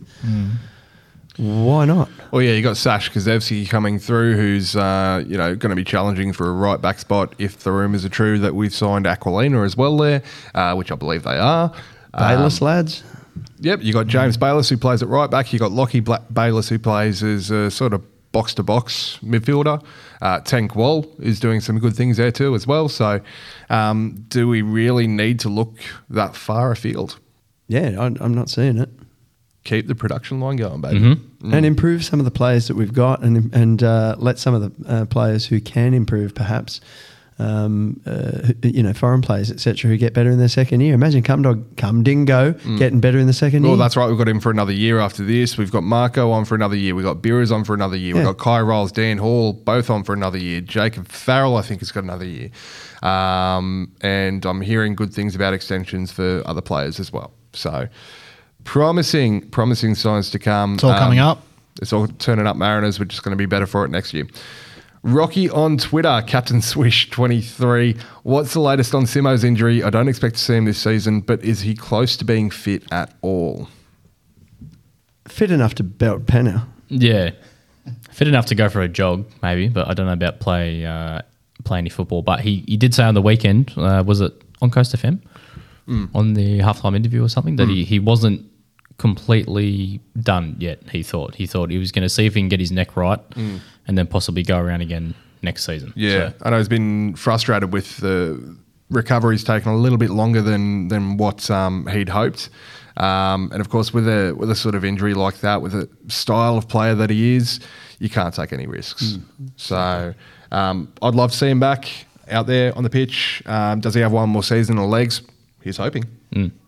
I think he'd be a fantastic mentor for a lot of the academy kids coming through as well. yeah, and if whatever happens next season, I heard there's some sort of final send off.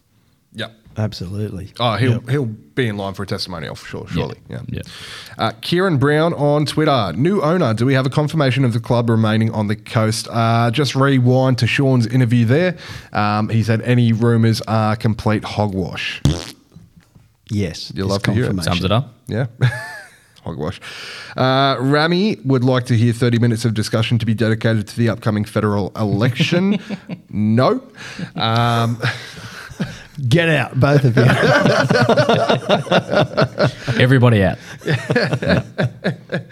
Coast political ramble. Hey, No. However- we've already spoken about it too much. I'm tempted to write on my ballot paper, come dingo, 1. Vote 1, the cum dingo. It's got my vote. Yeah, see? 100%. Hey. Imagine. Have I got 2, 3? Come Imagine on, the boys. cum dingo in Parliament. Yeah. Hey, you wee tadger. Order! Order! The Mr. honourable Speaker, member. Mr. Speaker. The honourable Tadger. Very good.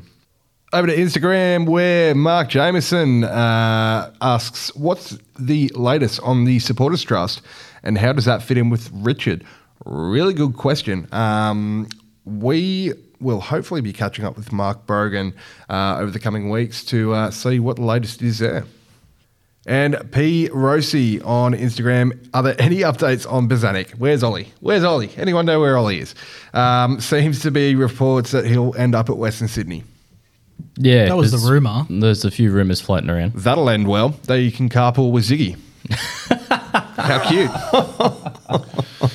Down to- Carpool with Ziggy. Down to the winning club. Who picks some music in that one there? What a car that would be. At least James Corden isn't in there. Imagine the conversations going on in that car. Winning car.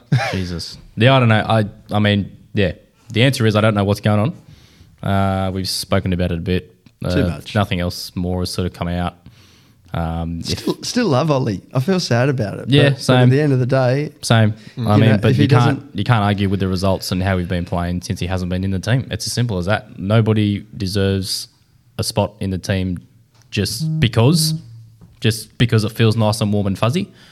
That doesn't mean that you get to play in the side. So if he ends up at the Wanderers, he ends up at the Wanderers. To be honest, I don't care. that is what it is. If he gets another opportunity elsewhere, then all the best. Yeah, exactly. Yeah, love him, but can't love him as much as to dismantle what we've got. If it ain't broke, don't fix it. Yep, 100%. And it was broke, and we did fix it. Good point. And Jimmy, of course, Phil James. Who do you keep or remove from the current squad at season's end? Probably just touched on it. Yeah, I think we did. I don't think we really spoke about who you'd lose. I would shed Muller. Sai, maybe? I think Nico, for all the good he does, there hasn't been enough of it. Yeah, I tend to agree. Unfortunately, I was pretty happy with the Muller signing, but just hasn't had enough of an impact. I don't think.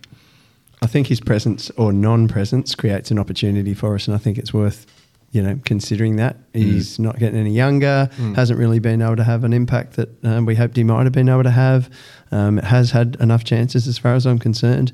You know what? I'd rather persevere with someone like Sai than to persevere with Nikolai. I think Nico he's looked good when he's played centrally, when he's come on as a sort of false 9, second striker, or number 10. Yeah, he's not a winger, so I feel for him in that sense. Playing When he's him been wide, out such on a the wing, waste. Such a waste. when he's been out there, it just hasn't worked. With the exception of the Sydney game, he hasn't been horrible, but he hasn't really been able to have an impact. Well, I think he's been pretty poor out wide.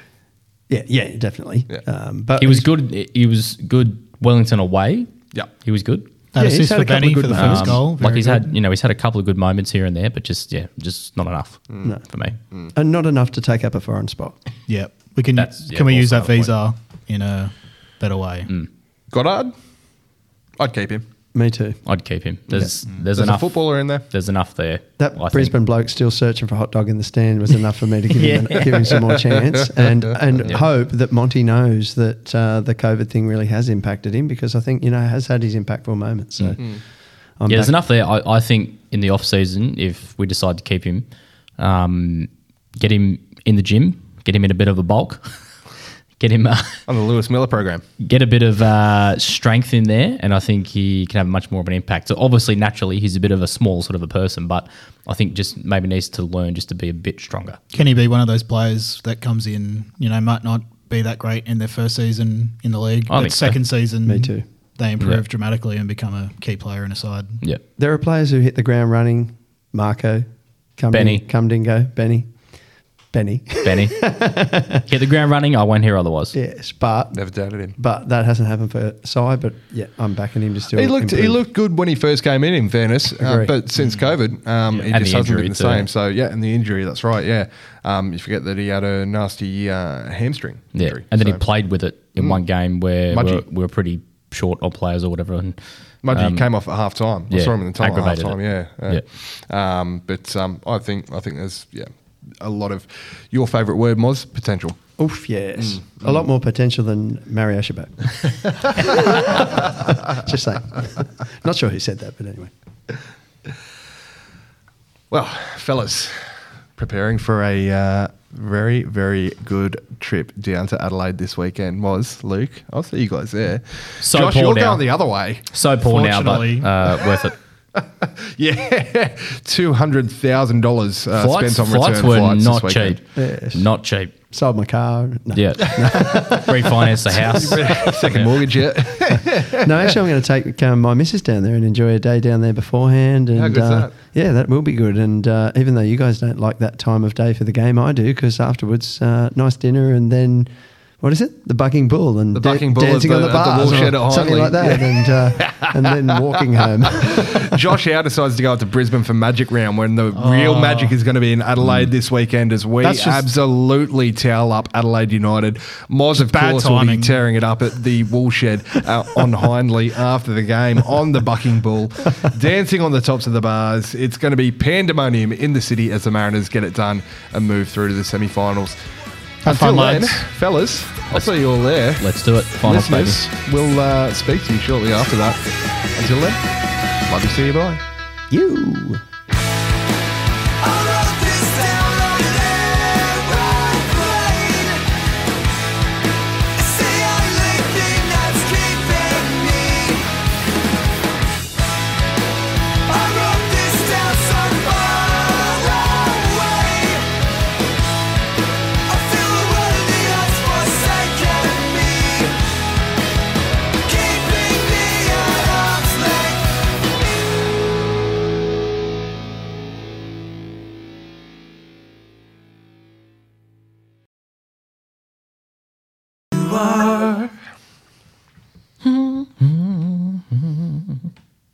All right, let's record a podcast. Seems to be working.